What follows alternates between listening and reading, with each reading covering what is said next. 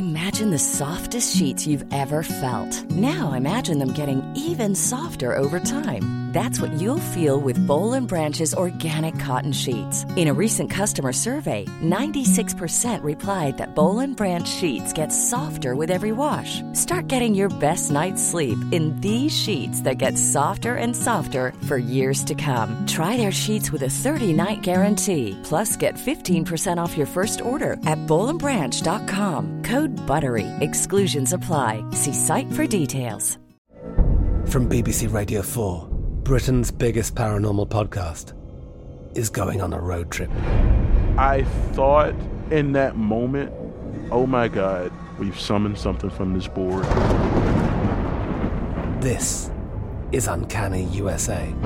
He says, somebody's in the house, and I screamed. Listen to Uncanny USA wherever you get your BBC podcasts, if you dare.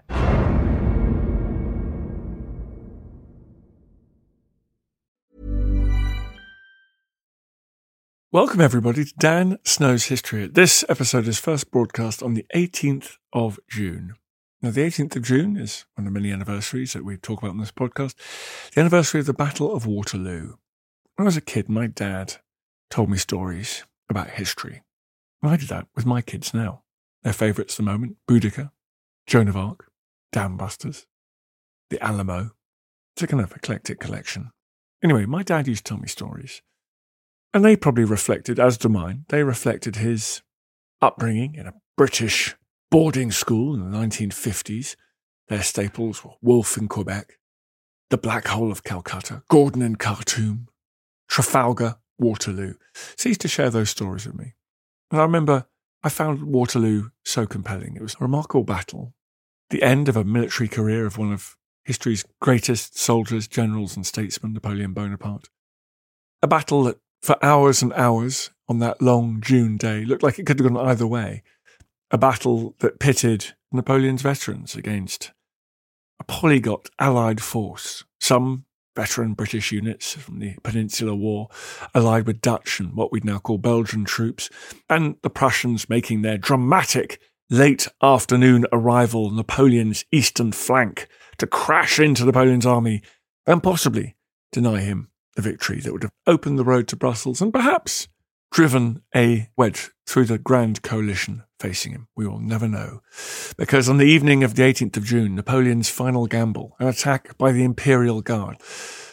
The Imperial Guard, who had never broken in the face of an enemy before, came face to face at the top of that infamous ridge with the British Guards. They exchanged musketry, and the French broke and ran back down the hill. It was the end for Napoleon. He got in his carriage, escaped the battlefield, and he would abdicate a few days later. And I remember when I was a kid, my dad would say to me, we'll go to the 200th anniversary. And I said, 2015? I found it extraordinary I'd even be alive that long. I'd be in my late 30s. The whole idea was just hysterical. Well, 2015's come and gone, folks. 2015's come and gone. In fact, we're closer now to 2025. But my dad and I did go to that reenactment. And it was a very special experience. I also, that summer, started a podcast. I started this podcast, Dan Snow's History Hit. And the first guest I had on was my dad. And we told the story of the Battle of Waterloo together. That episode's been repeated a couple of times and it's been listened to by lots of you, and I'm very grateful for that. On this anniversary of Waterloo, I want to repeat another episode I've done on the battle. It features historian Zach White. He has set up the Voices of the Battlefield campaign. It's an oral history project featuring 41 recordings of eyewitness testimony from the campaign. So in this podcast, I talked to Zach and then we listened to a couple of the accounts from the 10-year-old triangle player who was on the battlefield to Wellington's own remorse at the horrific bloodshed. I really enjoyed recording this episode with Zach and I hope you enjoy listening to it. If you want to watch our documentary about the Battle of Waterloo, it's available at historyhit.tv. Lots of wonderful historical content there, a lot of it planned to dovetail with the audio content we put on this podcast.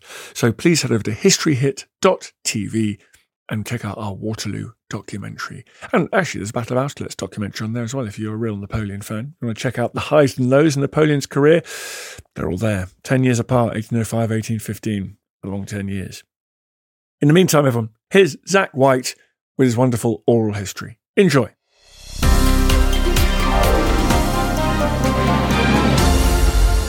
Zach, thank you very much for coming on the podcast.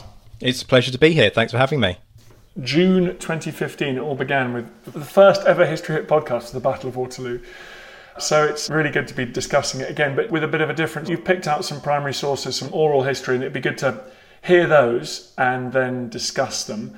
Battle of Waterloo, June 1815, Napoleon's final battle.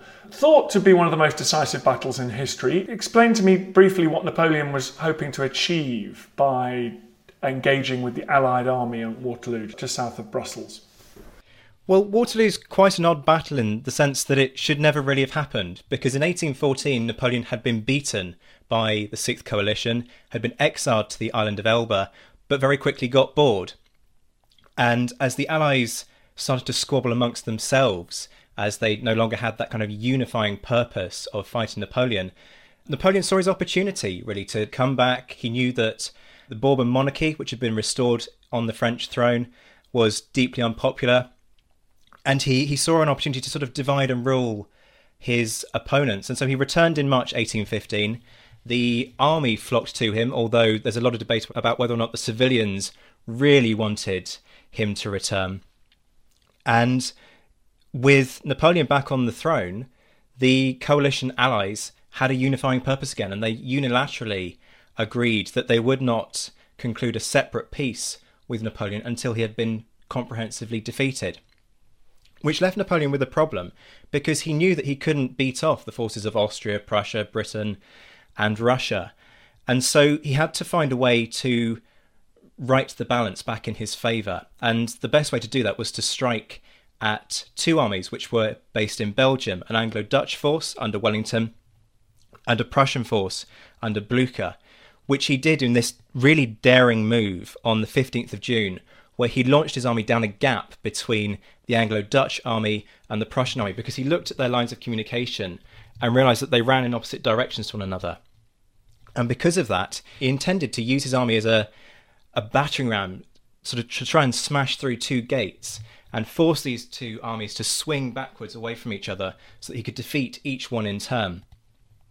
And it very nearly worked. On the 16th of June, there are two twin battles in effect, at Quatre Bras, which is Wellington's battle, and Ligny, which is Blücher's battle against Napoleon. And Napoleon won at Ligny, but didn't manage to crush the Prussians as he'd intended. And because of that, Wellington was able to pull back towards Waterloo. The Prussians under Blücher had pulled back towards Wavre, and Wellington and Blücher had an agreement that if Wellington stood and fought at Waterloo, the Prussians would march to his aid. And so Wellington stood and fought, and it turned into a really horrendous bloodbath in a very confined area that's barely 3 miles wide and a mile between the Anglo-Dutch and French positions. It's estimated that anywhere between 40 and 60,000 men died, and the estimates on numbers are just crazy in terms of disparities. It was a really drawn-out affair. Wellington described it as the closest run thing that he ever saw. It started with an artillery barrage on the British position. That began at 11:30. There's a very well-known almost siege confined within the right flank of the Allied position of Hougoumont, a farm chateau, where the Dutch force, alongside the British Guards, defended this vital forward position against relentless attack all day. About 1 o'clock, Napoleon launched what was meant to be his main sort of hammer blow on the Allied centre, sending forward an entire corps under D'Erlon, about 12,000 men, to just smash their way through the Anglo-Dutch lines. And it came very close to working. Zach, I want to stop you there because I can see you've got these wonderful oral accounts, and there's one that actually refers to D'Erlon's attack. So let's go through the battle now. You've given us the background. Let's go through looking at these accounts. You want to start with the one from Eamon O'Keefe from Merton College, Oxford, is reading an account by John Scott, who was a triangle player in the Black Watch. Quickly tell me what a triangle player is, and also just tell people about the regiment that is the Black Watch. The Black Watch is an iconic Scottish unit, has a brilliant pedigree of holding its own, and was a really trusted unit from Wellington. A triangle player was exactly what it sounds, a musician. This lad was only about 11 or 12 at the time, and his role was to play the triangle within the regimental band. And a lot of bandsmen were, as Eamon's work has shown, actually used not to play music during battles to try and drown out the cries of wounded, but instead were there to act as stretcher bearers to carry the wounded away. But this 11-year-old clearly couldn't carry anyone away, so he was just sort of left to his own devices over the course of the battle. Right, let's hear from him now. I was brought up in the army and was in Belgium in June 1815. What I had to do was play the triangle. I was in the Black Watch, but my arms weren't much, just a pistol and a small sword. Quatre Bras was a good deal worse than Waterloo, in my opinion. My father spoke Gaelic as well as English, and a lot of the Black Watch spoke Gaelic. But Wellington said he would not have it, for by the living God he would have every man speak English. After the Battle of Quatre Bras, we got a rest, and then we had to march to Waterloo. About 11 o'clock on the night of the 17th of June, it commenced to rain heavily. The rain poured as hard as it could, and what a night that was. It was in a potato field we were in, but I wrapped my cloak around me and got a good sleep. I remember I lay just on the side of a little bank, and the water was running down on both sides of me, while in the morning there were 2 inches of mud around us. At daylight we were up, and each of us got a glass of rum and a ship's biscuit. As for the battle, I remember very little. It was nothing but fighting and excitement. All day long the fighting went on, but the smoke hung so thick around us that we could see little. There was nothing but firing and shouting on all sides. I was not frightened. I was too excited for anything. I played my triangle and shouted "Scotland forever" till I was hoarse and could scarcely speak a word. I never got a scratch, but I think it must have been my height that saved me. I was so little that I had not much risk to run. So there we go. That was Eamon O'Keefe from Merton College, Oxford, reading John Scott's words. Interesting to remind ourselves, well, first of all, it was an Allied army, so there's lots of German units, Dutch, we now call Belgian. But even within the British army, there was a huge preponderance of Irish and Scottish troops, weren't there? There absolutely were. A chap called Jim Deary at Maynooth University in Ireland has been doing some brilliant work on this, and he's found that even within the regiments that were named as English regiments, there were about a third of troops who were recruited from Ireland.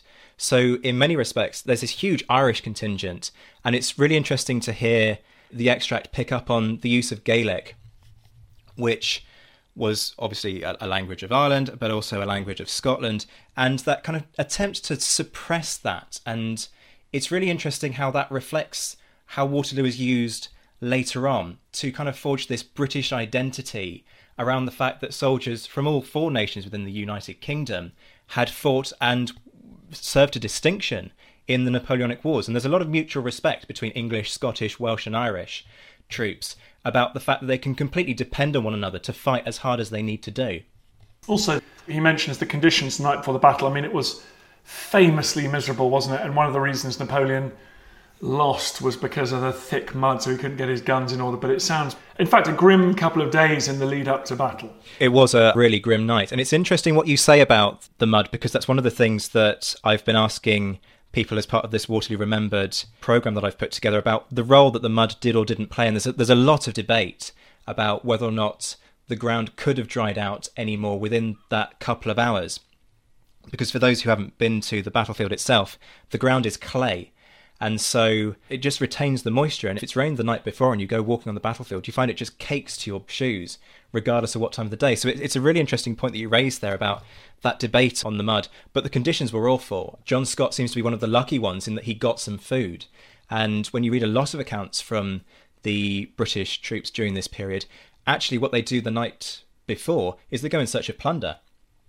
And they plunder the locals of food and so on to be able to eat the night before the battle, and the officers just turn a blind eye to it because they know their men have got to eat to have the strength to fight the next day. Extraordinary, isn't it? Some units suffer casualties that wouldn't have been out of place in the wars 100 years later. So a firepower revolution was taking place. It was incredibly dangerous to be on the battlefield, and yet there's still a kid playing a triangle in the middle of the whole thing. Such an interesting contrast. kind of funny because it's so ridiculous to me. In the middle of all of this carnage, and the extract really brings together how disorientating it was with all of the smoke from the musket fire, the screams of the wounded. You've got this little 11 or 12-year-old who's banging his triangle as hard as he can, just squealing Scotland Forever at the top of his voice. You must wonder what the soldiers thought about this little one in their midst, putting himself in danger completely pointlessly, and whether they just kind of were too busy to worry about him, or whether he was actually helping in his own way by boosting their morale. Can we talk about Nick Lipscomb's now, his reading of Thomas Creevy's recollection? Because I want to talk about Wellington before the battle. Can we have a listen to that? Absolutely. Will you let me ask you, Duke, what you think you will make of it?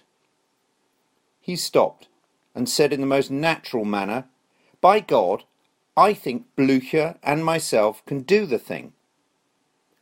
"Do you calculate," I asked, "upon any desertion in Bonaparte's army?" "Not upon a man," he said, "from the colonel to the private in a regiment, both inclusive.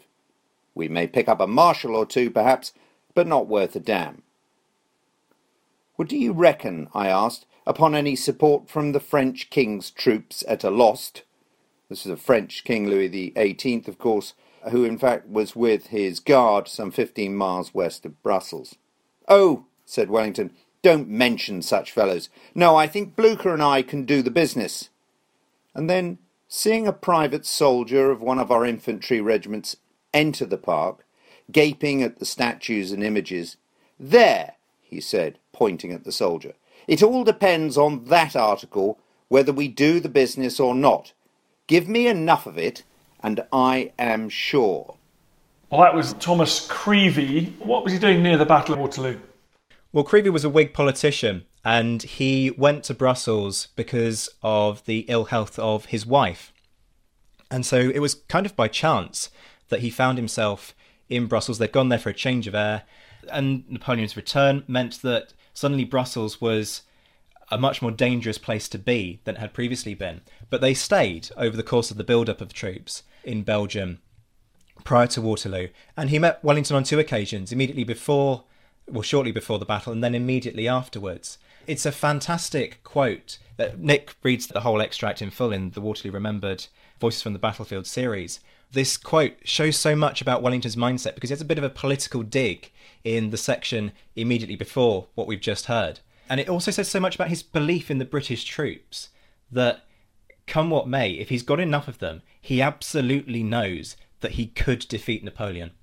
He is rude, though, about the other nations. I mean, this is a coalition army. And actually, Waterloo, the Dutch troops at Waterloo, often overlooked, play an extraordinarily important role throughout the battle, and particularly at the end, don't they, with the advance of the Imperial Guard. They absolutely do. What people often miss is the fact that Waterloo isn't Britain versus France. I was speaking to a member of the Waterloo Uncovered team, an army veteran called Ben Mead, who likened the Allied victory at Waterloo to being a sort of 19th century version of NATO, in the sense that, as you say, it's a coalition victory. And Wellington's army is only made up of a third of British troops. A third of the force is British, and the rest, as you say, are Dutch, Belgian, some King's German Legion troops in there, and some Brunswickers. They play a really crucial role. And I think, in a sense, it says a lot about what Wellington believed the men could really do when it came to it. That he placed King's German Legion troops in La Haye-Sainte, one of the really important forward positions just in front of the Allied centre. And there were also Dutch troops fighting alongside the British Guard at Hougoumont. So for all that he was rude about other nations' troops at times, when it really came down to it, he must have known that they would stand and fight and do the job, because he wouldn't have put them in some of the most crucial positions of the entire battle. You're listening to Dan Snow's History. It's the 206th anniversary of the Battle of Waterloo. We're talking about that battle. More after this.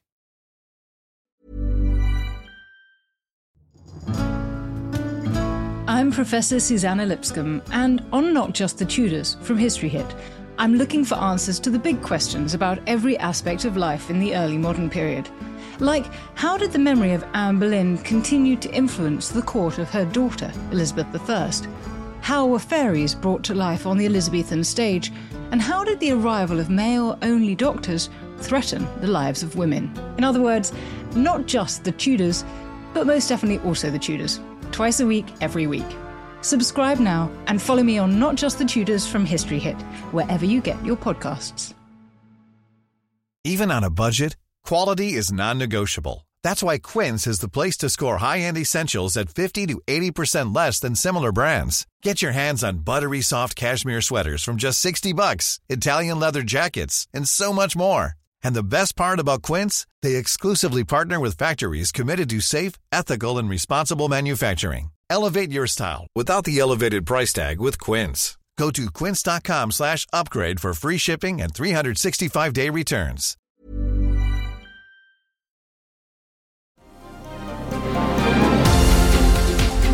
I want to go back now because let's get the fighting underway. We've heard from the triangle player, we've heard from wee John Scott. Let's hear from Jacques-Francois Martin, who takes part in the first big infantry assault. Kind of quite a blunt instrument, really, just a massive infantry assault on the Allied left sort of wing of the Allied line, I suppose you'd say. We've got Andrew Field here, historian specialising on the French perspective. So he's reading about Jean-Francois Martin. Can you set this one up for us?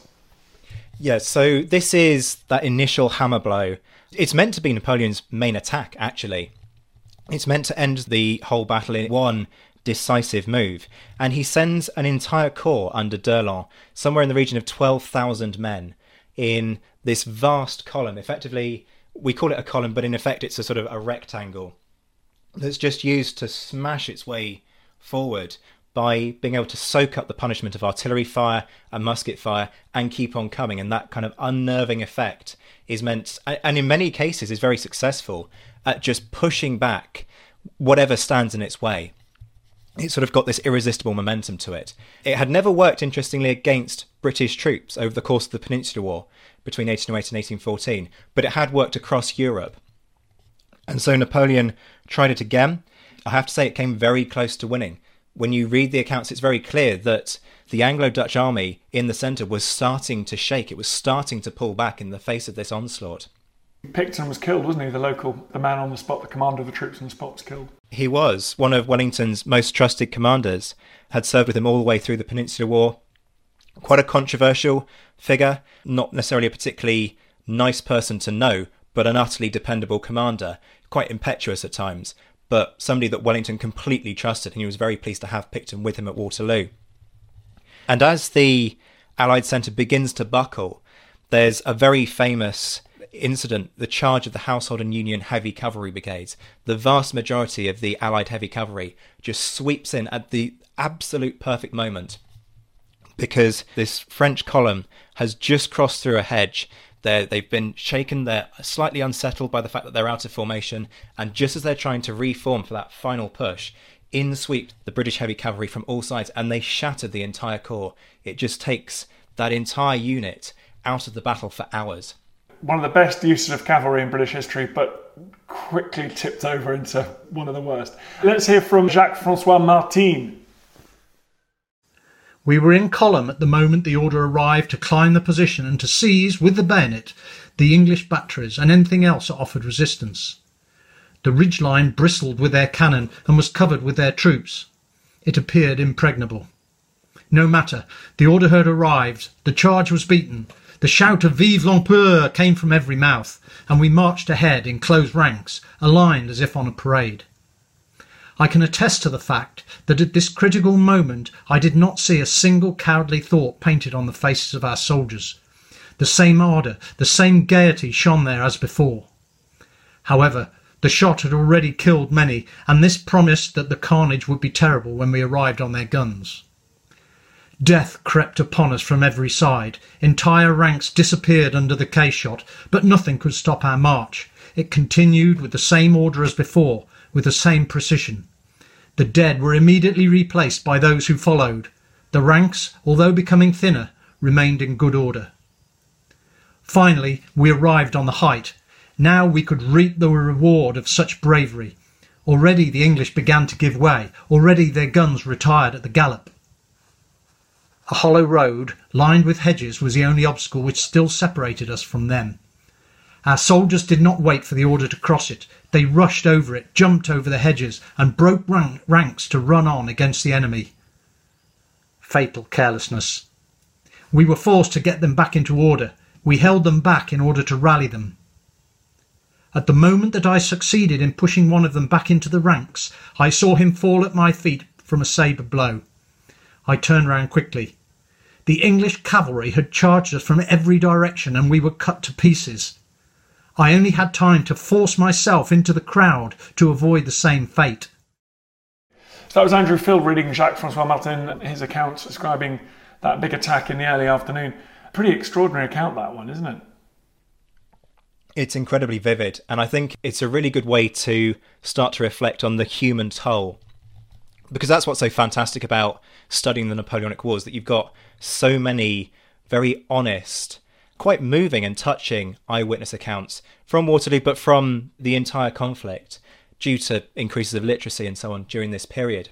And this gives us a really clear sense of the raw fear that must have gone through that entire unit as they saw what was coming at them and just knew that there was nothing they could do.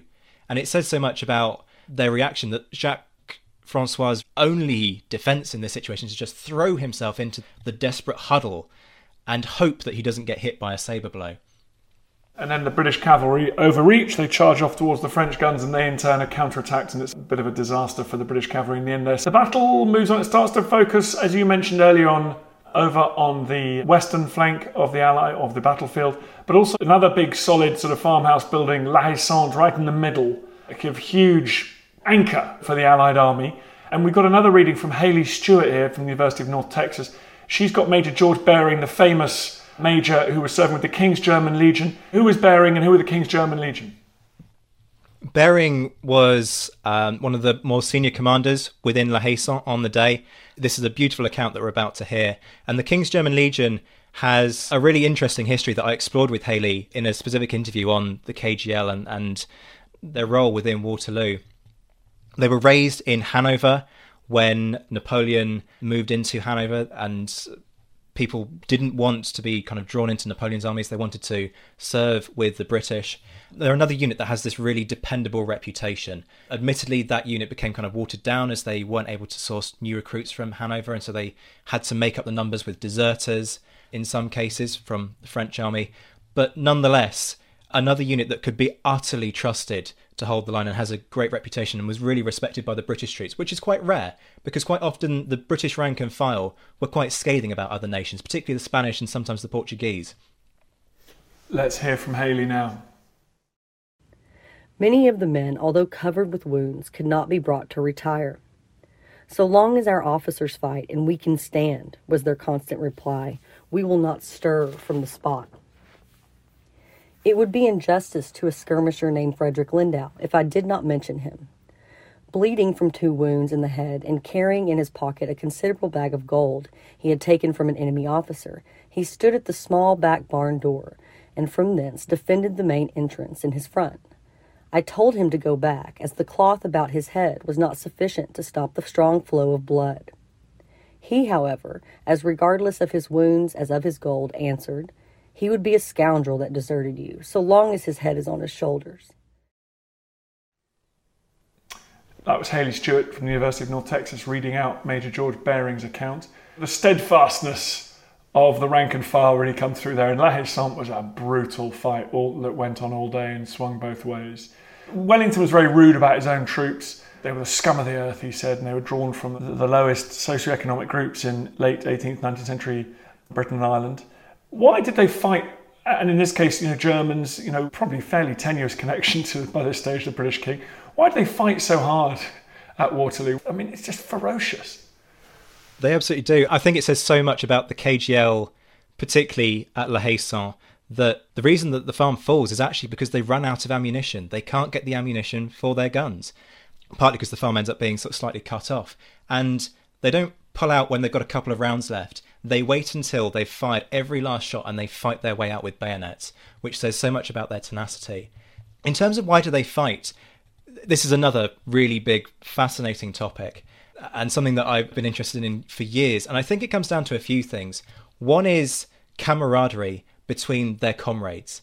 that actually, as a unit, and particularly as a mess, they trust one another to keep fighting because they know that their collective survival depends on everybody doing their bit.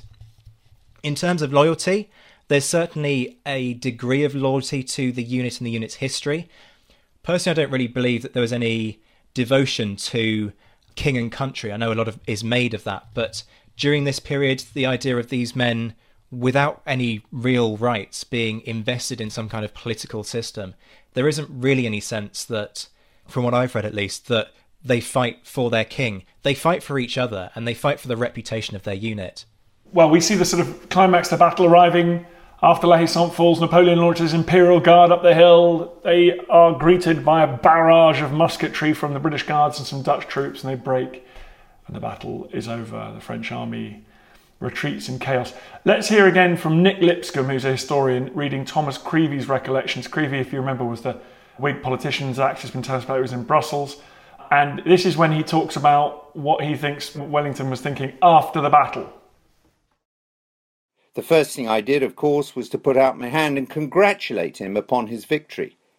He made a variety of observations in his short, natural, blunt way, but with the greatest gravity all the time, and without the least approach to anything like triumph or joy.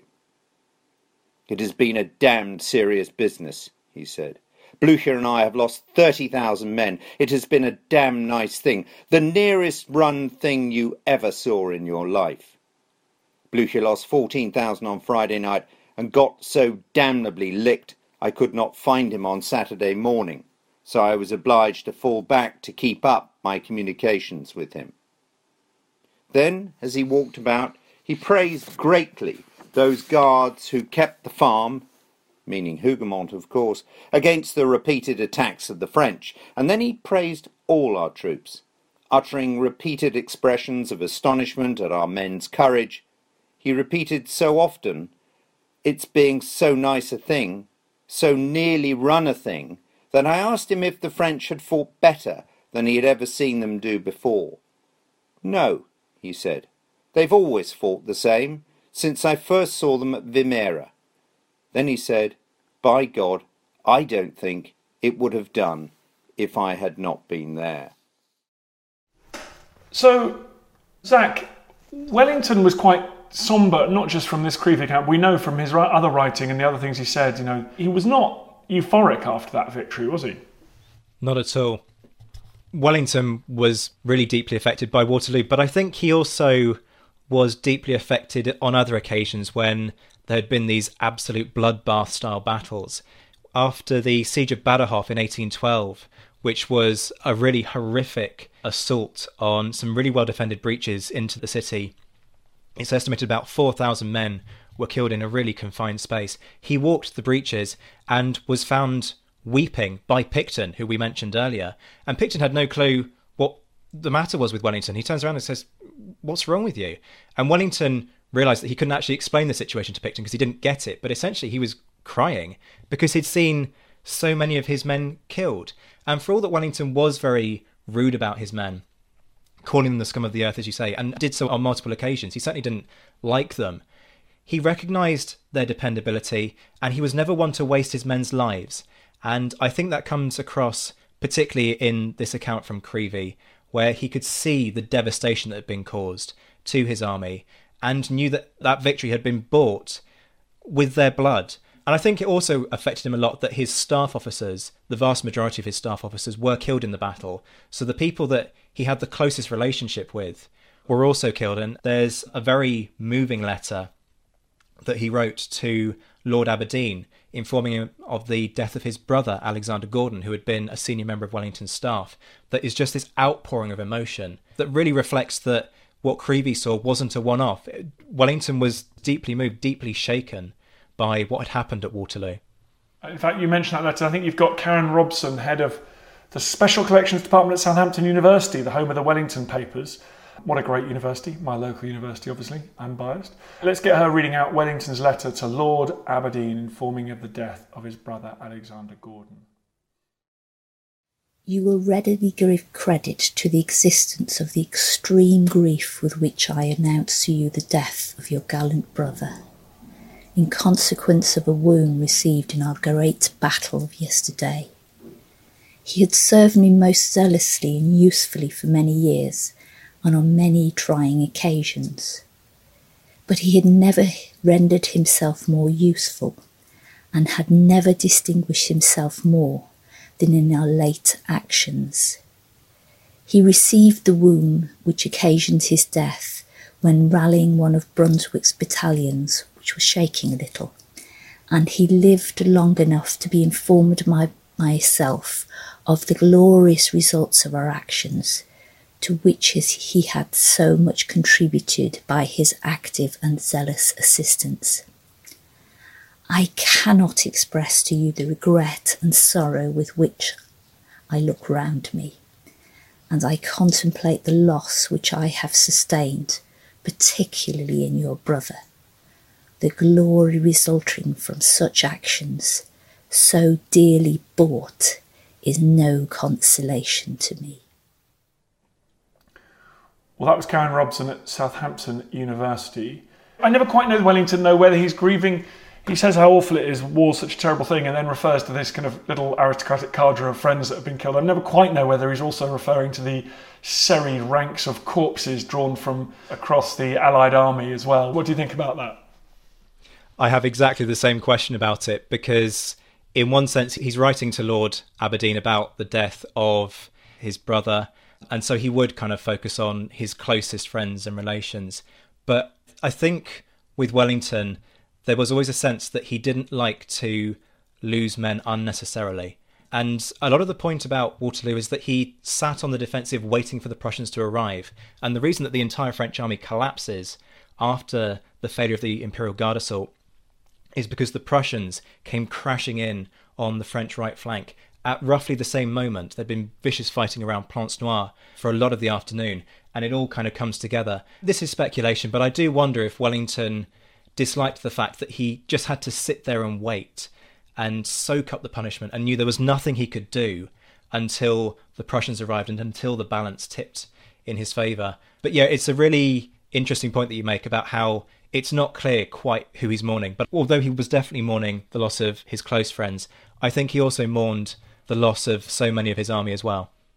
Yeah, I know I've done a classic British mistake there of forgetting to mention the Prussians. Guilty as charged. No, Wellington's famous quote, isn't it? Nothing except a battle lost can be half so melancholy as a battle won. Unlike Napoleon, who marched around the field of Austerlitz with a big grin on his face. Let's find out now. I mean, I think you do also forget the feeling in Brussels, the civilians in Brussels, because Napoleon's army didn't have a fantastic reputation when they marched into a hostile town and city.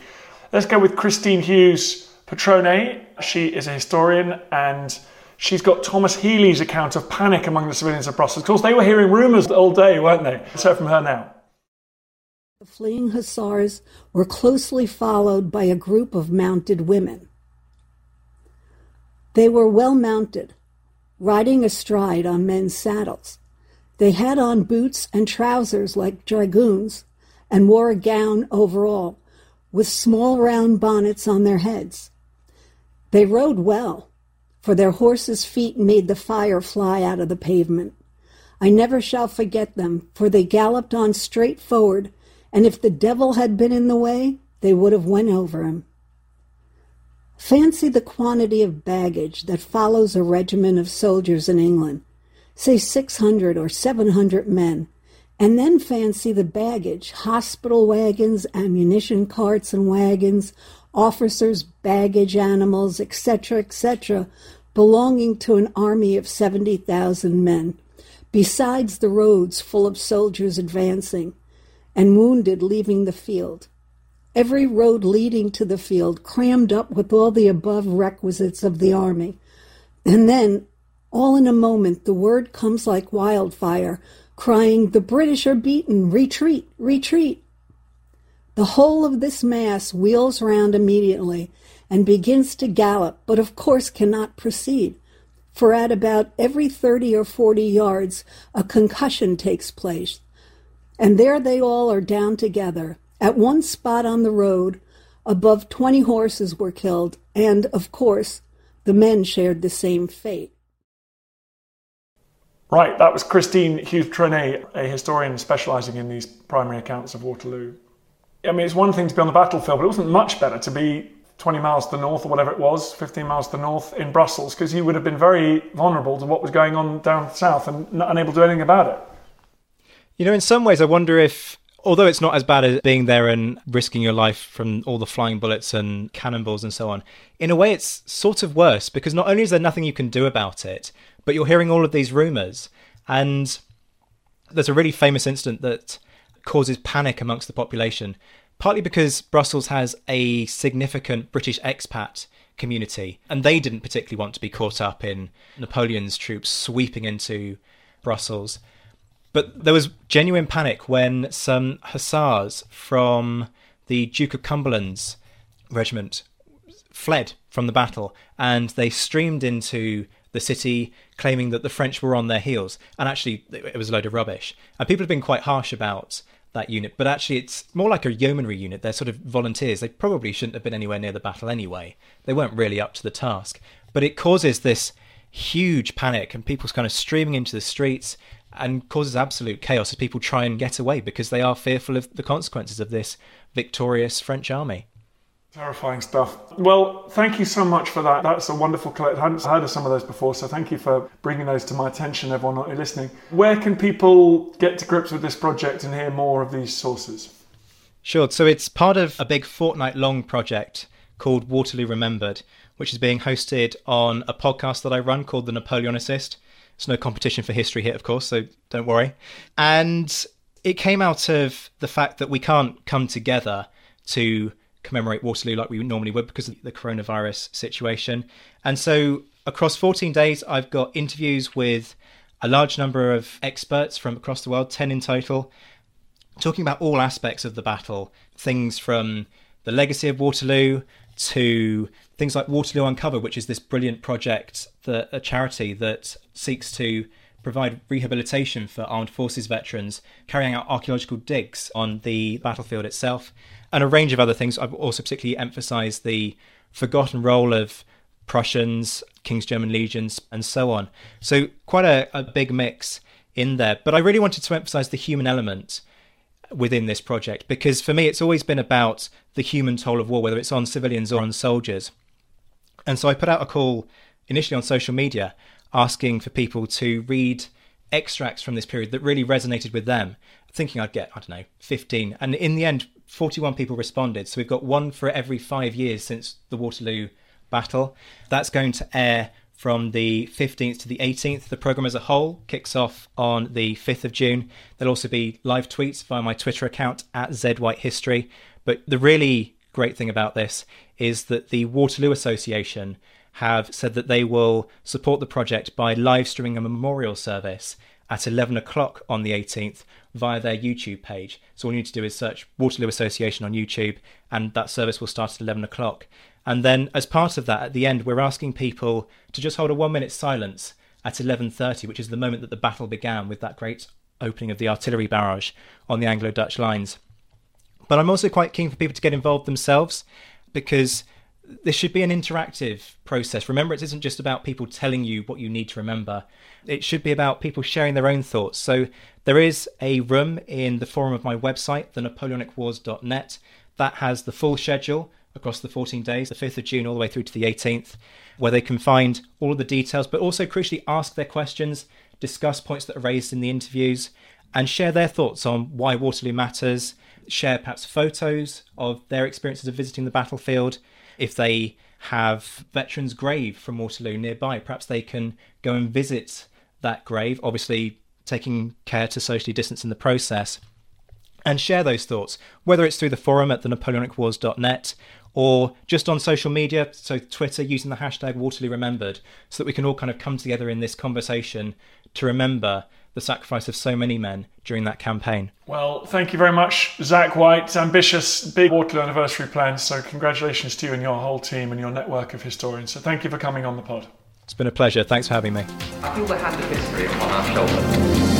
All this tradition of ours, our school history, our songs, this part of the history of our country, all were gone and finished. By the way, just a quick message at the end of this podcast. I'm currently sheltering in a small, windswept building on a piece of rock in the Bristol Channel called Lundy. I'm here to make a podcast. I'm here enduring weather that frankly is apocalyptic because I want to get some great podcast material for you guys. In return, I've got a little tiny favour to ask. If you could go to wherever you get your podcasts, if you could give it a 5-star rating, if you could share it, if you could give it a review, I really appreciate that. Then from the comfort of your own homes, you'll be doing me a massive favour. Then more people will listen to the podcast, we can do more and more ambitious things, and I can spend more of my time getting pummeled. Thank you. Imagine the softest sheets you've ever felt. Now imagine them getting even softer over time. That's what you'll feel with Boll & Branch's organic cotton sheets. In a recent customer survey, 96% replied that Boll & Branch sheets get softer with every wash. Start getting your best night's sleep in these sheets that get softer and softer for years to come. Try their sheets with a 30-night guarantee. Plus, get 15% off your first order at bollandbranch.com. Code BUTTERY. Exclusions apply. See site for details. Thank you for listening to this episode of Dan Snow's History Hit. Please follow this show wherever you get your podcasts. It really helps us and you'll be doing us a big favour. Don't forget you can also listen to all of these podcasts ad-free and watch hundreds of TV documentaries when you subscribe at historyhit.com/subscribe. As a special gift, you can also get your first 3 months for just £1 a month when you use code DANSNOW at checkout.